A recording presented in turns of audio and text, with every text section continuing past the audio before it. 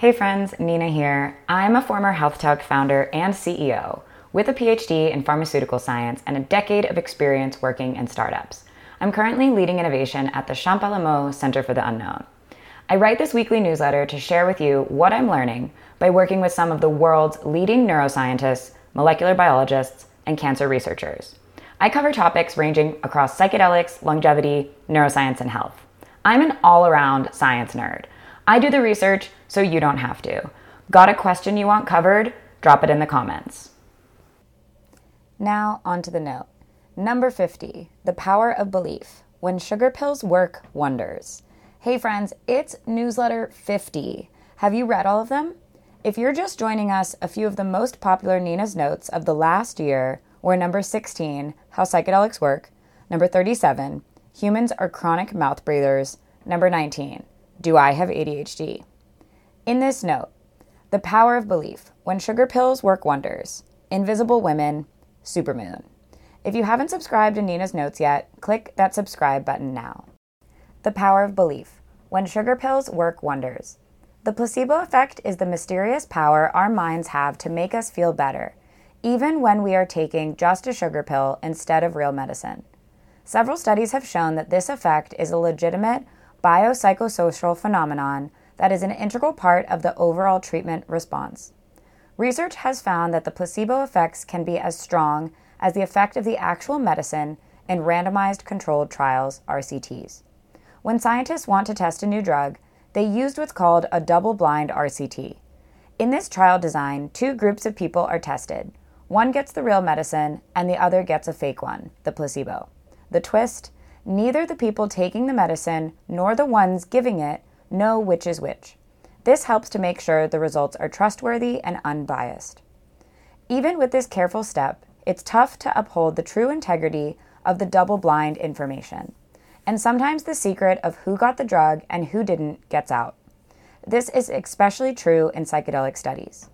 The RCT design assumes that the effects of a drug being studied can be isolated, added, and/or subtracted from the non-specific event of context and person studied by the placebo. However, despite the goal of blinding, it is rare for trials to uphold blinding integrity and incorporate this information into the results. While these trials are great for assessing the added benefits of novel drugs, they don't always show us the full power of the placebo effect. It's a hidden superpower we are still trying to understand. The history of placebo in the clinic.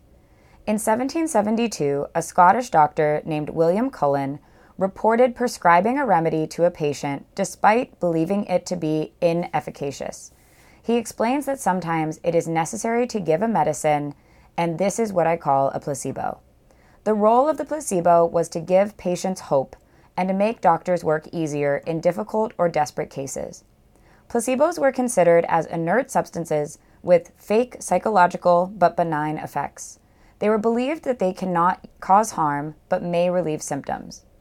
It was only in the 1950s, with the rise of informed consent and autonomy as pillars of medical ethics, that the practice of deceiving patients for their own good was put into question. Today, the deceptive use of placebos is seen as a relic of an older era. However, despite this change in mindset, 46 to 59% of doctors prescribed placebos in 2018. Placebos in research. In the 20th century, placebos began to be used in research to assess the added benefits of drugs and to discard harmful or ineffective treatments. By 1946, the comparative experimental framework was advocated for in clinical trials. The placebo effect. In 1955, Dr. Henry Beecher wrote an article called The Powerful Placebo, which catapulted the ideas on the placebo into popularity and changed the way researchers thought about the placebo effect. He found that about 1/3 of participants in clinical trials were experiencing relief from their symptoms. Before, placebos were often just given to patients to make them feel better, and many brushed them off as just all in the mind. However, in research, the placebo effect led to discerning between useful and non-useful treatments. This insight from Dr. Beecher helped scientists figure out which treatments really worked and which didn't. In 1962, the RCT design comparing the effects of treatment and placebo groups became the gold standard for pharmaceutical manufacturers to demonstrate efficacy and safety to regulators. Placebo in psychedelic studies. Using a placebo in psychedelic studies is a challenge. It is very obvious to the recipient who receives a placebo versus a psychedelic. And placebo effects have been shown to be enhanced by the setting of the psychedelic study. A recent study looked at placebo psychedelics alone in the context of a psychedelic party. Researchers threw a party for 33 students. They gave them placebo, telling them it was similar to psilocybin, the hallucinogenic molecule found in psychedelic mushrooms. The party had music, colorful lights, mesmerizing paintings, and visual projections. Some of the people at the party were in on the secret. They were there to act like they were feeling the effects of the drug and to make the study participants believe that there was no placebo control group. The results indicated that context and expectations can promote psychedelic-like effects. The party vibes and expectations made the participants feel like they had a psychedelic trip, even without taking any real drugs. The individual variability within the placebo effects were considerable. Some felt nothing, while others felt like they'd taken a strong dose of psilocybin. In psychedelic studies, it is much more difficult to use the traditional framework for assessing the effectiveness of a drug against a placebo.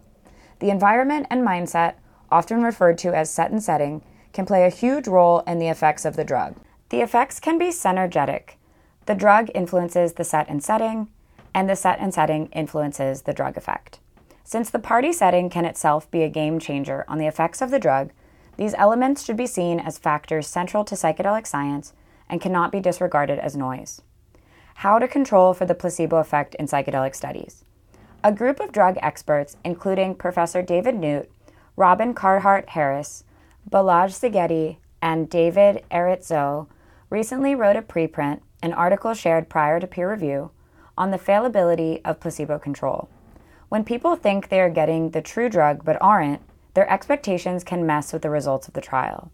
They call this combination of weak blinding and positive treatment expectancy activated expectancy bias, AEB. The effect of AEB is an uneven distribution of expectancy effects between placebo and drug due to patients recognizing what they received in psychedelic randomized controlled trials. To counteract the bias, the researchers proposed the Correct Guess Rate Curve, CGRC, a computational model and novel analytical tool that can estimate what the results of the trial would look like if everyone was completely in the dark about whether they got the real drug or a placebo. Results from the CGRC suggest that placebo-controlled studies are more fallible than conventionally assumed, leading researchers to think a drug works when in fact it does not. The CGRC can help fix this bias, and it is cost-effective and less resource-intensive. Most solutions to improve blinding are difficult to implement and resource-intensive. Thanks to these experts, we now have a useful tool to make drug research more reliable. With the resurgence of psychedelic research in randomized controlled trials, it has highlighted the antiquated system we have used for the last century to evaluate drug effectiveness. The idea of set and setting should not stand alone for use in psychedelic research. Perhaps more treatments could benefit from improved set and setting.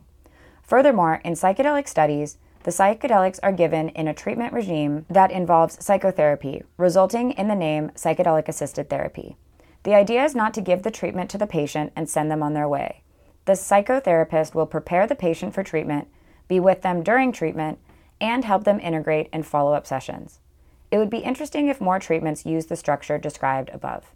Most treatments are given after a very brief talk with a doctor, and then usually results in a "give me a call if you don't improve."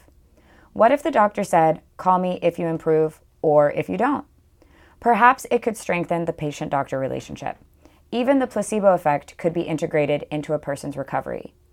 The holistic approach of psychedelic-assisted therapy, where the journey is as important as the treatment itself, offers a promising blueprint for future medical practices. By fostering deeper patient-doctor relationships and harnessing the power of the placebo effect, we could revolutionize the way we heal and care.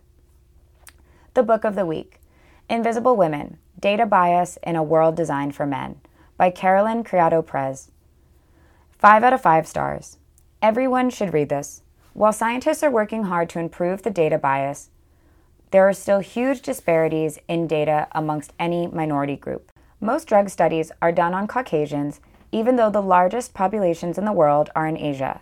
We extrapolate our findings to include these groups, while instead we should be using more comprehensive, diverse groups of participants. Nearly every chapter sent me into a rage about the state of data bias. I had to take breaks away from the book to calm down.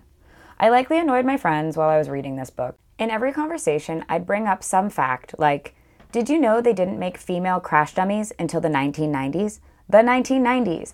They just treated women as smaller men. We are not smaller men. No matter your gender, it's something we need to talk about. Check this out.